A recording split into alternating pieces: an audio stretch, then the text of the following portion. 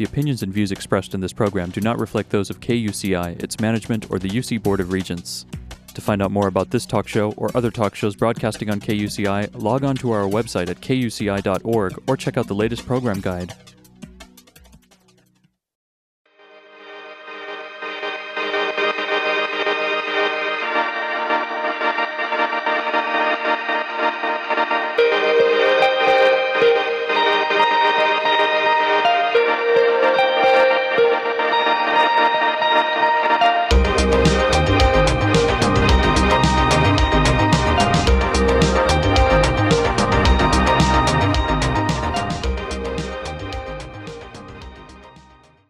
You're listening to KUCI 88.9 FM in Irvine. This is the show Socially Distanced with one of your two co-hosts, Paxton Wright, who's the one talking right now, and then the other co-host, Justin Kiever. Hello, Justin. Hi, I'm Justin Kiever, and I am the host that is talking right now. I like the way you phrase that because you kind of like implicitly made it seem like, it's always only with one of us, Like you're always kind of like it's either socially distanced with Paxton, and then when I speak, it's socially distanced with Justin, and we just kind of like oscillate between the two, Well, I like to bait and switch the audience. I like to keep them on their toes a little bit. That's what this show is all about. Nothing dry, nary a dull moment. Always edge of your seat riveting. That's what we strive for here at Socially Distanced, and that's really what public radio is all about too. I have to say. If you're detecting a weary timbre in my voice right now, we won't get too much into it, but it's because I am terrified about the coming days. So you're probably going to hear a lot more of that timbre on today's show. And if you don't have that timbre in your voice, I wish I could be you right now. I wish I had way less terror, but here we are. I'll say if you don't detect terror in my voice, it is because I am distracting myself with news that doesn't really matter. That is actually what this show is all about. And that's mainly what we're here to discuss today. If you want more pressing political conversation, go listen to Sebastian Silva and Isaac Sejas, La Conversación, right here. I probably butchered that pronunciation, right here on KUCI. I've given them a free plug because they're nice guys and they do good work. But that's not what we're here today. We're here to talk about video games.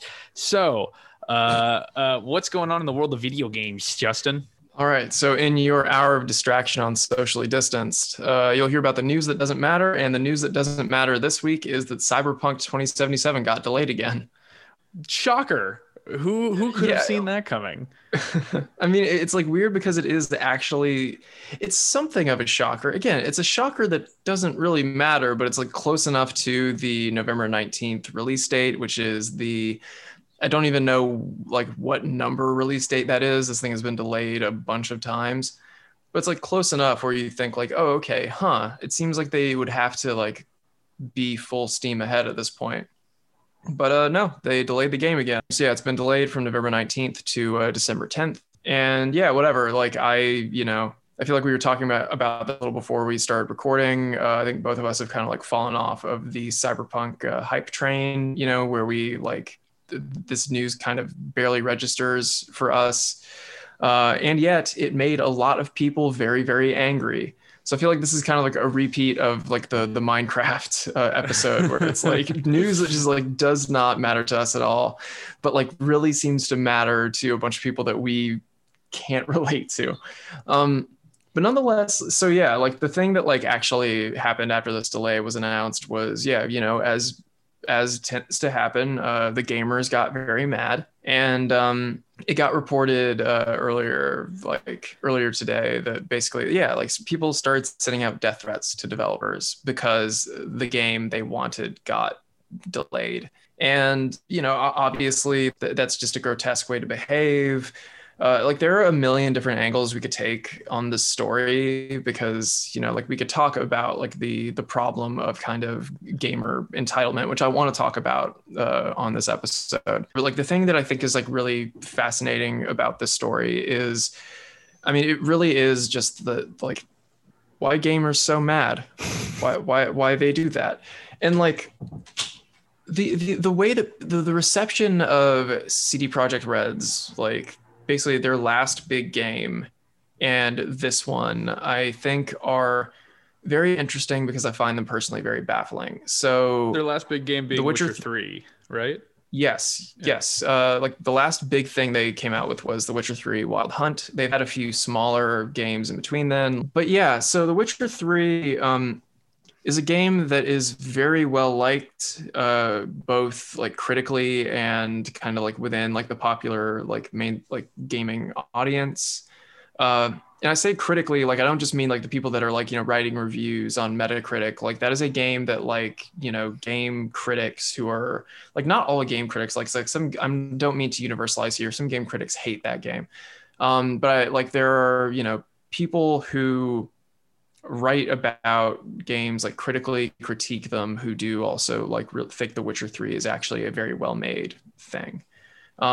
And that taste kind of doesn't always overlap with the tastes of people who, like play like PC gamers, like, hardcore gamers. Like that taste doesn't always overlap.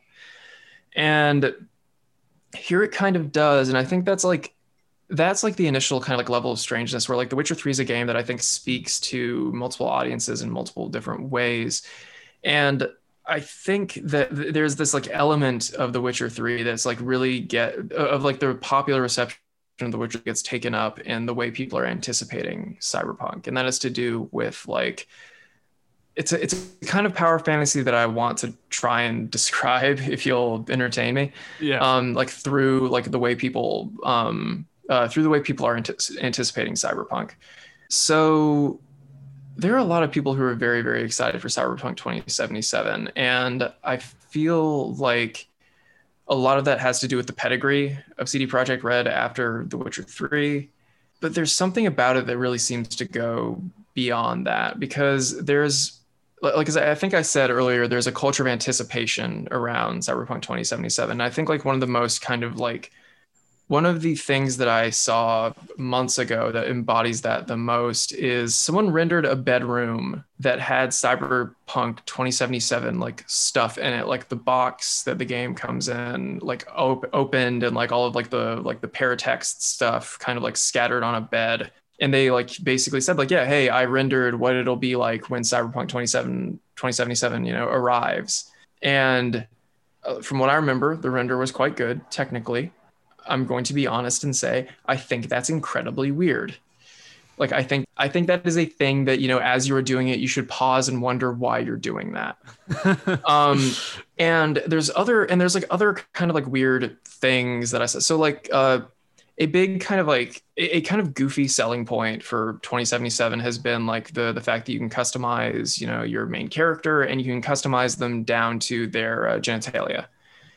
And, I remember, and that's been kind of, that's one, I mean, I'll say that like there are things about CD Projekt's history that make me very suspicious of their capability to like represent trans lives in any kind of like, meaningful way. Like I'm very skeptical of that.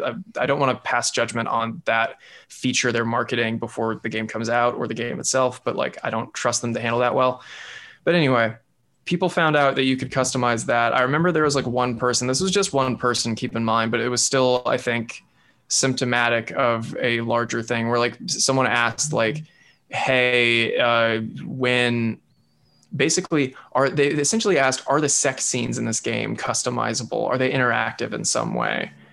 To which like the Twitter account, like the Cyberpunk Twitter account was kind of like, they replied with some like emoticon that was like, nah. But which I'll get to that Twitter account in a minute because it's really bad. But yeah, like that was a thing that I saw that really reminded me of that render of like what it'll be like when the game arrives.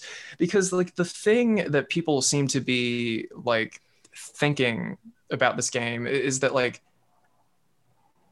it seems to really be a game that people are like projecting a desire to like be a better version of themselves on, right? Like it seems like, you know, like this is this kind of like open world game where, you know, your choice matters and you can customize all of these things. And it's just like, it seems like people are like really treating this like some kind of like some kind of like sci-fi VR experience where like they feel as though it is going to offer them this chance to kind of like be a more perfect version of themselves in like a fun, violent playground, you know, really living out some like Westworld type thing here, you know? Mm-hmm. And that and that's so focused around like this commodity. And like that was actually like when I was thinking about this and like seeing people get really mad, I was actually thinking about our conversation with Isa last week, where we were talking about, you know, IKEA and like the ability to like project yourself into a space. And like that's totally what's happening here is people like, you know, they're preparing to project themselves into this game.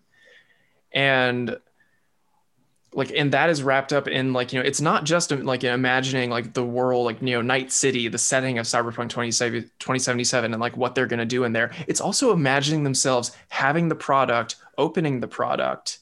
Like it is like they're imagining not only a relationship with like the diegetic world of the game, but like with the product itself, with it as commodity. And what that kind of, and it's just such a like, okay, on the one hand that's a weird thing because it's like it speaks to a kind of like I mean like the joke thing that I said at the end of like that conversation about like, you know, IKEA is, you know, like IKEA is the lack, like you know, it is the lack onto which desire is kind of, you know, aimed, and it reproduces itself. Like that is the thing. It's like Cyberpunk like 2077 seems to have become this sort of like the locus of focus. I don't know, the focus of this kind of like yeah, let's do some fun rhymes here that totally aren't grammatically correct, I don't think. Like it's become the focus of a particular, like what really seems to be like a kind of like lack, a kind of like frustration with life that like that like people seem to think it's going to fulfill. And it's just like, you know, you read about people. Okay, so a thing that is like actually not crazy that I read about is like, you know, people taking vacation days to play this thing. I think that actually totally makes sense, especially in our current context where like you have vacation days. What else are you going to do with them? You may as well stay home and do a thing for a few hours. I kind of wish I could do that with like just anything right now. So like that's totally fine, but like there's like you see people like in like the response, like in like the Twitter thread that was responding to that announcement, you see people like going like, how dare you? I plan my finances around this game. I have structured my life around this. Like I've structured my life around its like its release. And they don't specify how they've done that. So we don't actually know how deeply people have kind of like invested like their sense of self in this thing, but they're like willing to kind of like make that claim. And that's just like I there's being hyped for something, and there is like clearly using a commodity as like, you know, like treating this like commodity as something that is going to make you a better version of you. And that really seems, or like, you know, is going to like allow you this kind of like fantasy to like, you know, enact or fulfill some kind of desire. And that really seems like what's happening. And the thing that's really weird to me is that like The Witcher 3 seems to like retroactively be a game that people have done that for. And The Witcher 3 is not that game. No, it's a game where you play in a very concrete avatar. It's not. I mean, I haven't played the Witcher series. I know a lot about it by way of just podcasts I've listened to and just reading on it in general. But I haven't played it myself. But I mean, the character Geralt is very defined. And I know it's a role-playing game where you can sort of choose Geralt's path and how he handles situations. But by and large, like the character has a pretty distinctive personality from what I've gathered. And also the third-person aspect, too, as compared to Cyberpunk. Also, it makes it less of an immersive, less of a role-playing experience and more of a sort of... a standard fantasy game, but which is not to say that it's a standard fantasy game, because again, what I've gathered is that it is something much more than that. Otherwise it wouldn't have such a vehement fan base. I'm in terms of playability, in terms of play style, it doesn't seem like it's the kind of thing where you can live a surrogate life. Sounds like people are willing to go to that length, but I can see it much easier in something like Cyberpunk, which is first person, which is so customizable. As you said, you can customize it down to the genitalia. And yeah, it is so much more about the role you play. It's based off a tabletop role-playing game, if I'm not mistaken, right? Yes, it is. Yeah, I don't think it's necessarily healthy, and it's a little odd to me that is how such a large swath of people are sort of treating this product and looking to treat this product, but it's far more understandable than something like Witcher, if that makes sense. Yeah, definitely. And I think like, I guess I just kind of like wonder how much, but okay, because like The Witcher 3 was very much, maybe my memory is wrong here, but I remember it being kind of marketed as like, like a big, like your choices matter type RPG. And they kind of do. But like the thing that's really remarkable about, like, if people are really excited for Cyberpunk, including like people who have like, said like, who have said like on forums, like, I am so hyped for Cyberpunk. Also, I haven't been watching the trailers. I've been avoiding like all information. And yet, like, here I am making this post about just how absolutely jazzed I am. Like, if you're going on like the pedigree of The Witcher 3, like the thing about The Witcher 3 is that like that is an open world fantasy game that like uses its open world with like a thematic intent that you don't see very much in fantasy. And like that's the thing about it that like works for me. And like, so something like Skyrim, like, people like Skyrim has lore, like it has, a narrative, but like people go to, like, it's paper thin, and people go to Skyrim because, you get to basically vacation in this like nice fantasy land and, fight monsters and go to cool places and blah, blah, blah. But like The Witcher, like, I think something that's very telling about the way people like receive The Witcher 3, and I'll say, Paxton, like you're on the, despite not having played the series, you're on the money in terms of like, your relationship to the character, to Geralt. Like, yeah, Geralt is a person, like you kind of dictate what he says sometimes, but he is a person with morals, with, like with a very kind of like defined sort of personality. Like the thing, something that I think is very, very telling about The Witcher 3 and the way people talk about it is that a lot of people, like when they kind of like share the, like, do like their like lowest common denominator forum post of like, oh, The Witcher 3 is so pretty, here's a picture from, like here's a picture of how pretty it is. It's gorgeous. It's amazing. What a great game. It's so much better than other stuff now. What people post are, they post two areas. They post Kaer Morhen, and they post this the Skellige Isles. So most of the game does not take place in either of those locations. Kaer Morhen you're at for like 3 hours of this like 75-hour game. Skellige maybe 20. You spend the majority of this game in kind of like a dirty, like a very nice looking, neat looking, but like kind of very like class stratified urban environment. And most of the early game takes place in a big old swamp that like is littered with dead people, because like what that game is about is like that game is about how war affects an environment, how war like affects a society. Like it's a war game that never actually depicts the big battles, and it's all about kind of like navigating the aftermath of this like big like of this like big battle. And no one actually, like, very rarely do people post Velen, which is the like the biggest area in the game where pretty much all of it takes place. So there's this like very like when like people treat it as like this like gorgeous getaway place, like really what they're doing is like they're excising so much of what that game actually is. And that's something that I just don't get. And I'm like, I don't want to just say that like, oh, these people don't get the game, but like there's like some like editing in like the way they present it, like the way that they like chop up what that game is and like present it to like social media.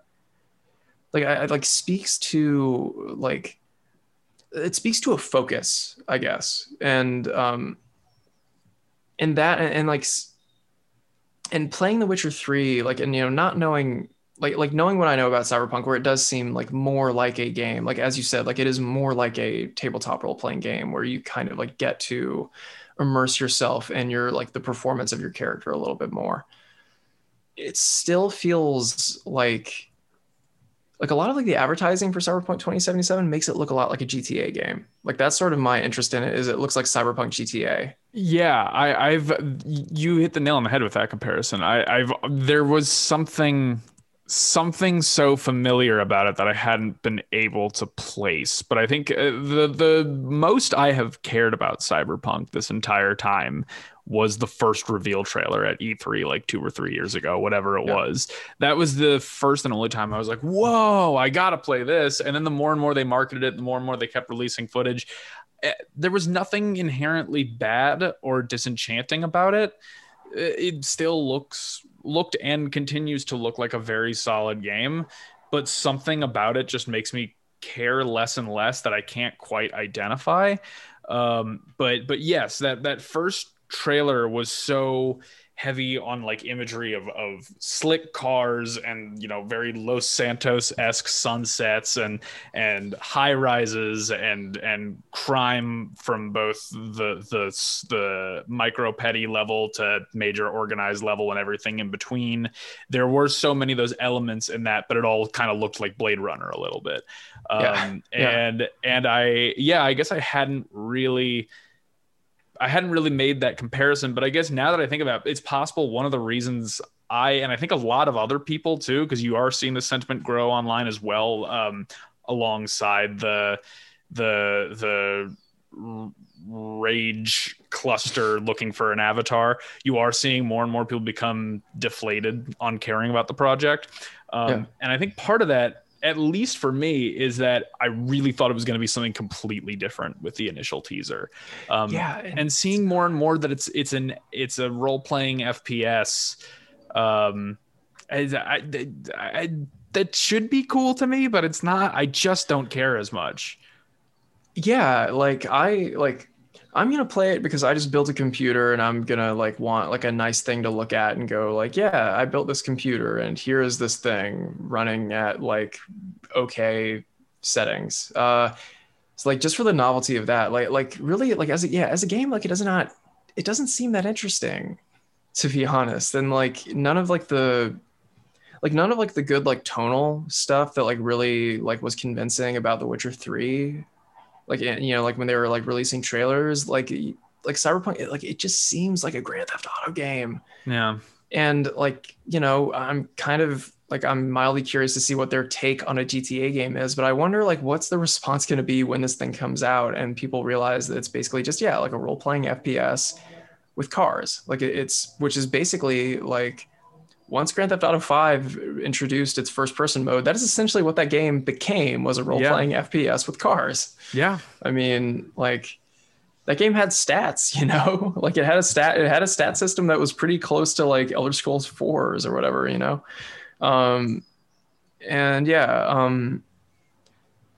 There's just something, I don't know. I continue to be really dismayed because, like, the thing that I want to close on, I've been talking a lot this section. Sorry for that, listeners. But a thing that I want to close on is that, like, sending death threats is grotesque. I sympathize with people who are really anticipating this game and who seem to be anticipating it because they feel some kind of lack. Because the whole, you know, the show is called Socially Distanced. That, you know, we're like, our show is titled, you know, based on something like a kind of being that has emerged in response to a lot of terrible things in the world. And like, it's very easy, you know, it's easier than ever to like feel a kind of like existential lack in life, and wanting to fill that with something and getting excited about something that feels like it can fill that lack is totally understandable. And like, it's very easy to get swept up in that. Like my excitement for like the Tony Hawk remake that came out, like I had not been excited about a media thing that much in like a long while. And I spent like a lot of hours just playing that demo because it felt good and it made me excited about the thing that was going to come out. I get it. you need, like, we, like, collectively, I'm just saying this, like, not to anyone, just like, you need to look for meaning elsewhere. Yeah, Like, and it's understandably, kind of to sort of reiterate your point, it's understandably harder to do these days, but mhm. you gotta seek it out. This is yeah, pure escapism. Mhm. 110% from reality Yeah. is not a healthy thing for human functioning. Yes. We need to mitigate the cold, harsh realities of the world we live in, and we do need to escape from it on occasion. That's why we have movies and TV and video games. That's the point. But to outright detach yourself from reality is not only counterproductive to progress, it's also counterproductive to your own health and well-being. Yeah. So I think that's a good message to end on. One last thing before we take a break here, as we talk about this sort of horrifying state of the world these days. This will be the last time I mention it, because it's the last show before the big day. But remember, get out and vote, please. I'm imploring you. I am imploring you. This is and do it in person. Don't mail it. The deadline has passed to mail. Vote early in person. Drop your ballot off at a ballot box. Go on election day.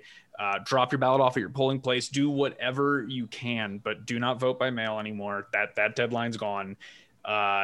We're in a terrifying time, and you don't have to love or even like Joe Biden to acknowledge that there is so much at stake next week, and we're in for a rocky, turbulent time, and we're probably not going to know what happened on election night. Probably not going to know for a while. There's going to be a lot of legal battles. It's going to be, if you've been exhausted already, you're about to get more exhausted. But you need to fight. Again, this is the last time I say it, but this is too crucial an election. If you care about issues like racial justice, if you care about issues like climate change, like women's health, a multitude of issues, you owe it to yourself and everybody around you to vote. I'm not saying that Joe Biden is a fix-all or an antibody to our major systemic problems. In many ways, he'll probably disappoint. I won't lie, but he does represent some gauze and some painkillers. And if you were gushing blood profusely and no one offered you antibodies, but they did have gauze and painkillers, you would take those gauze and painkillers. So please, I implore you, vote in person earlier on election day, or drop your ballot off at a ballot box. This is probably the most impassioned I've ever been about anything I've talked about on this show, but I love it, despite its countless litany of disgusting problems. I do love this country, and I love democracy, and I love being able to participate in it. And I also think there are major problems that need to be addressed and solved as soon as possible. But many of those problems will literally become unsolvable if we have 4 more years of what we have now. We're in a crisis, and to sit idly by during a crisis is about one of the worst things you can do as a citizen. And I don't like to chastise. I don't like to scold or finger wag. I understand why a lot of people are disgruntled with the system and don't want a quote unquote return to normalcy. Neither Justin or I do either. Like, I think that's a pretty safe assertion, but you can never have progress if you continue to allow regression. I don't think I'm hyperbolic in saying that this is our last chance to fix things. Maybe it's not, but I don't want to roll those dice. Please, I just cannot implore all 8 listeners of this show enough to please go out and vote and tell everyone you know, especially if you live in a swing state. That's it for me. I have nothing to add, really.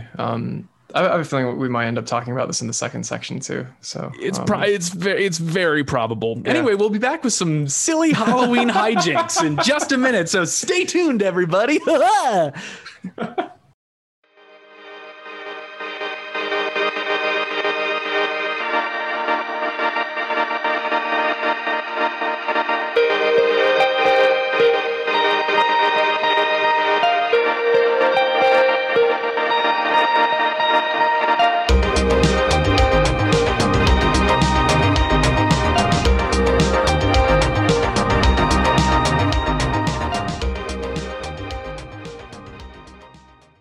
You are listening to KUCI 88.9 FM in Irvine. This is Socially Distanced. I'm Justin Keever, and with me is my other host, Paxton Wright. Say hi, Paxton. Hi. Done. Nice to meet you, Dunn. Hey, zinger. I would make such a good dad. Anyway, so for the back half of the show, this is a very, very special segment of Feast in the West because it's Halloween and we're trying to focus on fun, scary things to distract us from the actual scary thing that we finished our last segment with. So, so yeah, we're just to kind of talk kind of like some of our favorite horror movies. Like we are, Pax and I are both fans of horror. And so we have favorite horror movies that we're going to talk about, and that is how we came to this segment, Feast in the West. We're doing a special Halloween Feast in the West in which, okay, it's exciting. Cue the scary organ and bats.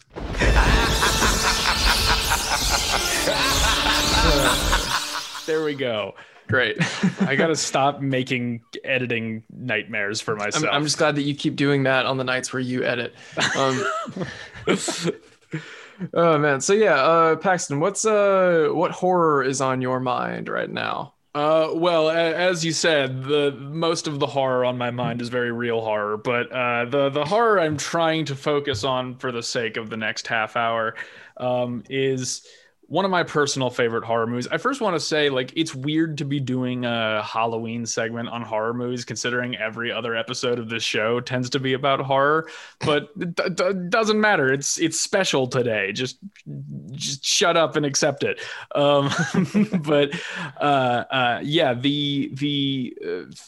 My favorite horror film of all time is Scream, which I have already talked about on this show before in the past. So I'll go with runner-up. And that is 1974's The Texas Chainsaw Massacre by Tobe Hooper. Obviously, very famous film, very notorious film, depending on who you ask. But really a personal favorite in terms of what it did for the genre in terms of slashers and exploitation. It is a slasher movie. It's not necessarily the most typical, but it is a slasher movie. And pre-Halloween, post-Psycho, really sort of beginning to usher in a new era and a new breed of horror. It's also got some of my favorite just pure aesthetics in film ever.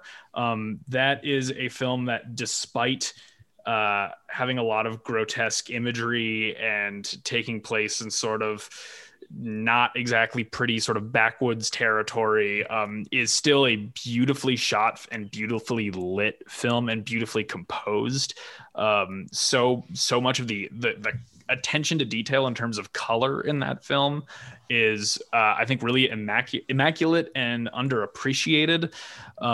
It is a film I could rave on and on about, but before I do, because I will, that's the point of the show. Justin, you've seen Texas Chainsaw, I assume, or have you not? No, I have seen the 2006, I think, remake of Texas Chainsaw. The one that was called the Texas Chainsaw Massacre, not the sequel that came out later in the aughts or early 10s that was just called Texas Chainsaw. Because, like, titles are confusing. But I saw the remake and I never actually saw the original. I have seen some things about the original that will inform the questions I ask you. But that is one of like the many kind of like gaps in my film viewing that is like unacceptable. Yeah, I would say you are doing yourself as a horror fan a disservice in not seeing that film. I would really put it at the top of your list because it is just such an essential film, and B, because it is just so good. I will say, to your point first about I believe it was 03 remake. Oh, was it 03? Okay. I think it was. I could be mistaken. I'm not going to fact check that one. But it doesn't really matter. But I think it's better than a lot of people give it credit for. It's not good in a traditional sense. But of the slew of slasher remakes and reboots that came out in that era, they did Texas Chainsaw, they did Rob Zombie's Halloween, Friday the 13th, Nightmare on Elm Street. I would probably rank that one as the most entertaining, mainly because you have really strong performances from a lot of the sort of rogues gallery cast, in particular R. Lee Ermey from Full Metal Jacket, who plays a deranged police sergeant or police sheriff, which is not a character in the original film, and it is a really great addition. It's serviceable. It's decently scary. I don't mind that movie, but of course it doesn't hold a candle to Tobe Hooper's original. I think one of the things that really stands out most to me about the original film, I don't think I'm somebody that values aesthetics over substance in all cases. And I do think there is a lot of substance to the original Texas Chainsaw that makes it so good, but aesthetics are so key to it. For instance, there is the really classic shot of the interior of the is it the Sawyers or the Bakers? I always get them mixed. I always get the Resident Evil 7 family and the Texas Chainsaw family mixed up. I wonder why that could be. Shocker. I want to say it's the Sawyers, so I'm going to go with the Sawyers for this. That first shot of the Sawyer household when they enter it, and it is a dingy, decrepit home that is dilapidated and just falling apart. And there's a stairway that looks like it leads to nothing, that is sort of coming down around your ears. And then at the very end of the hallway is an open door with like a bright red wall on the other side of it, and like hanging livestock bones and skulls and weaponry and tools all just hanging on the door. And that shot alone is so wonderful, because it really does look like you are entering into hell a little bit. Like you are going through it's a tunnel of darkness towards this bright, fiery, evil imagery. And that's where you get your first appearance by the film's sort of core antagonist, which is Leatherface. And his first appearance is so great because if you're familiar with the movie, it's an incredibly memorable sequence. You have girl enters the home, walks up to the back entrance, looks around, and then with no music, no shocking cuts, just a straightforward shot, no fanfare, Leatherface walks in, she runs away, she's running out the door, and there's a great shot of her bursting out the front door of the home, and then Leatherface coming in right behind her, grabbing her by the hips as she struggles and pulls her back into the house, brings her back to the hell room, and slams the metal door. And it all happens in 20 seconds with no music, no fanfare, nothing. And you're just, and that is about 40 minutes into the movie too. The first kill doesn't come till well into the movie. And so you are tense, but you're off your guard, because you still expect by that point, when the big bad shows up and the bad things start going down, it is going to be a ceremonious moment, but it is just the opposite. And that so not just that film's aesthetics, but also that film's bluntness and candor in how it approaches death, given the fact that the Sawyer family also treats humans as livestock. It's about a family of cannibals that in the backwoods of Texas that slaughter passersby and different people driving through, and they proceed to do that in the film. Yeah, the fact that it's human suffering, and it's people bringing about that human suffering, but treating it in a way it's like, oh, it's just like killing a cow. It's just putting food on the table. And there's a great scene too later on, which is like the notorious dinner scene, wherein the main heroine is strapped to a chair made from human bone at a table that is also like all the furniture in the room is made from human flesh and bone, very Ed Gein inspired. And the family like has a discussion over dinner as they're like feeding her friends.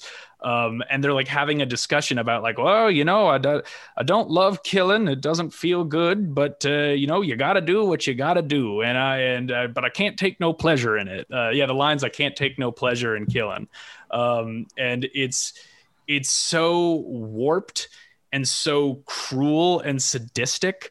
But it's also it is a weird movie because the killer's motivations or lack thereof is somewhat, I wouldn't say it's explainable, but it's like weirdly, you can weirdly empathize with it, not support it, but like understand their mindset of like, oh, we just come from a lineage of people eating people, and that's what you got to do. It doesn't mean you have to be sadistic about it. You can, but at the end of the day, yeah, you gotta put food on the table.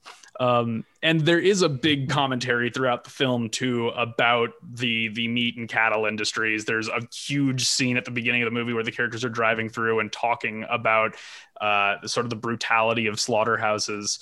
And it does, in a sense, it's a film that definitely, all you want, if you're going to eat afterwards, all you want is a salad. I'll say that much. Yeah, that's very interesting because like the main thing I know about the original Texas Chainsaw Massacre is really like what I believe to be the opening, which is kind of like, it's like opens like newsreel footage, right? Or like something kind of like that, like basically like a very kind of like intentionally self-reflexive, like documentary realism kind of opening, right? Yeah.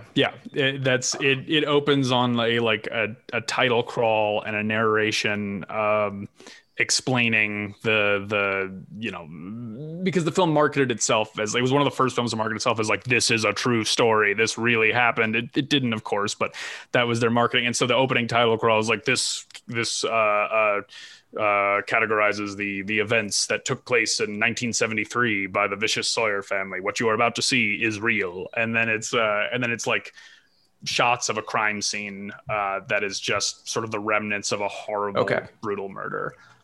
Because yeah, like that's interesting. And it's interesting, like so I was like looking at some information as you were talking, and what you're saying near the end about commentary on the cattle industry, and also like the sort of like being able to sympathize or empathize with like it's what we've always done. So we just kind of keep doing it. And, like the idea of being set in one's ways sort of connected with this, a quote from like the pull quote on Google from the review in Empire. And I'll just read this because I find this really compelling. Quote, "A parting thought. In Texas, you are legally allowed to shoot dead someone who steps on your lawn. The kids are trespassing, so this murder spree probably isn't even against the law." Interesting. And I've never even considered that, but yeah. So yeah, like I find that very interesting because I don't know if this is still the law, but I mean, like, stand your ground states are a thing. And so there seems to be like, what you're discussing in terms of like, the cattle industry and what's sort of, being laid out here in this quote about sort of like, America's kind of mentality around violence. And like something about like, and like, I think like if there's, I don't want to say like this is like unique to like the rural setting in which the film like takes place. But I think like there is a kind of, there's a genre of this kind of thing. Like also the setup, sorry, I'm circling around a few points here, but one, like there's something to be said for, as this quote pulls out, like a taste for violence in America. We all kind of know this, that, that is both very cruel, but gets kind of covered over as somehow as not being cruel. Like there's this contradiction in like, how violent America is and how interested in violence and how willing to partake of violence against people, against animals. we are in the United States, and just like how like how normal it is, like how we don't think about factory farming, how we don't think about war, how we don't think about like the cruelty of killing someone to defend property and capital. I rewatched Heat this week, and that movie is totally about that. Like this seems like a film that like through staging this as like a real random event, like it kind of almost doesn't work unless you like stage this as a thing that like could actually occur in the United States. And that's the other thing I'm thinking about, and why I'm talking about like rural areas, is Blair Witch Project. Which like the thesis of that movie is when like the one character starts yelling, "This can't happen in America, this can't happen in America." Yep. But it can, and it is happening in America, and there's something very particular about America, and that's why it's happening here. And I think that's like it sounds like a very similar kind of thing. And as I am saying all this, like I know I'm kind of like there's some guesswork here because I haven't seen the original film. Nonetheless, it seems there, and I'm now really kicking myself for not having watched this movie. No, I would say well, that's warranted, but no, I would say that's completely on point, and the comparison to Blair Witch is absolutely there. In again, it's candor in discussing death and innocent people who have done nothing wrong being subject to just torture and unbelievable cruelty, and it all happening in the backwoods of America. And even the marketing campaign of "this is a true story, this all happened," like they very much echo each other. I will say to that point, because I do want to get to the movie you want to talk about as well. It has all of that going for it. And I think what is so interesting is that it is a film that can very, very easily be read multiple ways. It can be read as a gratuitous, frightening horror film that also has almost no blood or gore in it, despite having a reputation as being incredibly gory. It's all implication, baby. It can be read as that. It can also be read as an incredibly dark comedy, which there are certainly elements of that in there as well. There's points of that movie that are really, really funny. Like I would argue, and the sequel is a comedy. The sequel is a straight up comedy with like horror elements, and the sequel is also a lot of fun. That's a discussion for another day. I rewatched that one recently too, but the sequel is great, and it is definitely a way more straightforward comedy. And it can also be read as a high art film with a lot to say, despite looking like your standard splatterhouse exploitation film. So it's an interesting, it's a really interesting movie. And I won't say it's the kind of movie where every time I go back, I discover something new. It's pretty straightforward, and you don't have to do too much deep reading to sort of figure out what it's about, but it's just so entertaining every time. And one last note on it is that the best death in that movie, one of the best deaths in any horror movie, is the hammer scene, which I won't get into details because it is something that if you've seen the movie, you know what I'm talking about. And if you haven't, it should incentivize you to go if you like really fast, brutal deaths. But it I think, is one of the most terrifyingly blunt, literally and figuratively, deaths I have ever seen in a film. It is so straightforward and so stark and cruel, and it is wild to watch. And it still holds up 50 some years later, or 40 some. It's great movie. Can't recommend it enough, unless you scare easily. It is quite scary even still. We don't have a ton of time left, but I would like to talk about The Thing, which is, Justin, your favorite horror film. We can get into that. Yeah. Yes, it is. Yes. Let's talk about it. Why do you like The Thing so much, Justin? Because it's good. There you go. Done. Yep. I adore The Thing. It's just I should clarify, John Carpenter's The Thing, the 1982 remake of The Thing from Another World, which I think was a movie that came out definitely in the 50s, I think 51. But Yeah, I adore The Thing. It's grotesque. I really struggle with body horror, so like it's still scary for me. I think that is, I mean, it's a film that is one both really funny, and I wish that, you know, I could swear on the radio so I could just quote my favorite line to you right Is it now, because is it is it the yeah, blank you it, too? yes, Yep. yes, like that is, it's so good. Like that is the just like one of like the funniest lines, like just, and so relatable, like that, you know, because I can tell you right now, if I was in that situation, I would say I would yell the exact same thing as I threw that stick of dynamite. But it's just like it's great because like it's very entertaining, you know. It's like it's got like all like that like famously excellent practical effect gore, you know. Like it's like still like I still find it hard to watch. I think it is absolutely grotesque, and like, you know, gloriously so. But like the really like why I come back to like why I still think about that movie. Okay, you know what? I have only seen that movie once. I watched it on my laptop, like streaming it from like a terrible streaming site, like poor quality. Like, so I like, you know, my experience of that movie, and that's the thing about like a lot of my favorite movies is I actually only watch them once. And then just kind of like go on the memory. And so like the thing about like my memory of that film really like it hinges so much on like impressions of the atmosphere and the ending, really.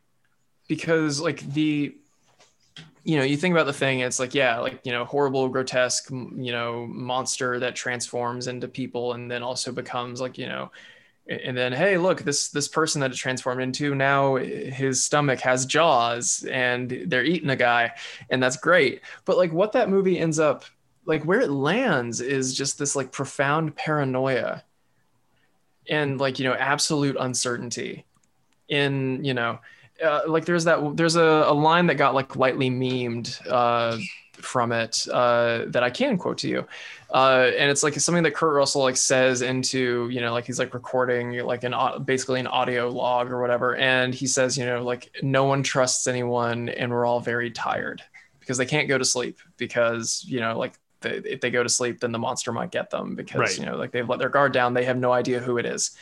And that and just, yeah, like it lands at this point where you are generally not sure if Kurt Russell is like actually the Thing, if the other survivor who's there with him, who I think is Keith David.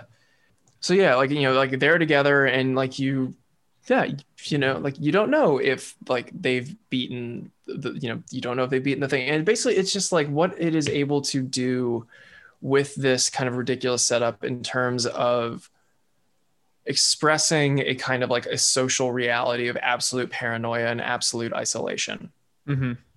Like, yeah. That is like the reason that I like keep coming back to that movie is because it is like I don't think it is like a straightforward metaphor, but I think in terms of like capturing a mood, especially that comes out like, you know, early in the 80s, like basically like when, you know, like America is going through the neoliberal turn and like after like the Thatcher administration, like it captures a kind of like a sense of paranoia and isolation that I think has stayed relevant, and like now in, you know, like in COVID times is like even more relevant. It's like cartoonishly relevant now. It's like it's on the nose at this point.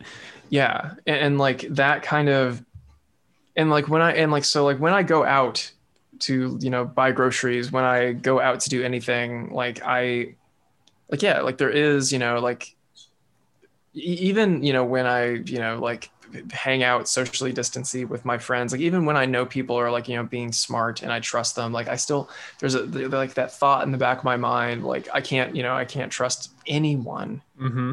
And like I can barely even trust myself, really. And that's like part of like what makes that like finale so effective is, you know, like there is like, you know, a main character that you identify with, that you follow, that you believe, you trust, and like there is like that like final moment of ambiguity, really, like, you know, like you don't know that, you know. Like, Yep. you have no way of knowing. Like, you are actually, like, you are totally severed from your, like, avatar in the film's narrative. And it's just like, it's just this, it's real profound, like, almost just like ontological uncertainty that really, really stuck with me. And yeah, and that is why that film works so well for me. Yeah. And yeah, and I keep coming back to it, and like I should actually rewatch it, but like just as like a kind of like a lingering mood piece, a lingering kind of like piece in the puzzle, how of like how I articulate how I feel about the world, like it's just there and it's so important. Yeah, I would say that if you want if you're looking for a stark but embellished reminder of the times we live in right now, a way to sort of consider our current place in the world and in society, but also kind of have some fun with it, watch The Thing. It's a great movie, and yeah, as you said, great body horror. I second all those points. I will say, just real briefly, we really have to get going, but one of the most surreal and bizarrely enjoyable and nights of my life was a little over a year ago when I got together with some friends and we somehow had the bonkers but magical idea to double feature John Carpenter's The Thing and Tom Green's Freddy Got Fingered.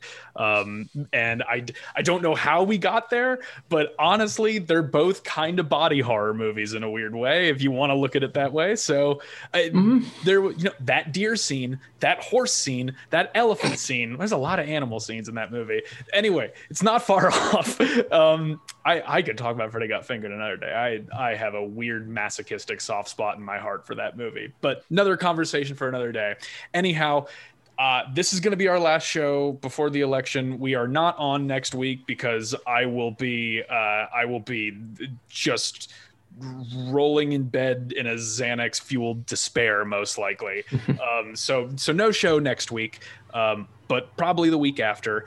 Remember, just one last time, I'm not going to go into the whole song and dance again because I sort of spoke on it enough in the last segment, but please vote, especially if you're in a swing state. Vote in person.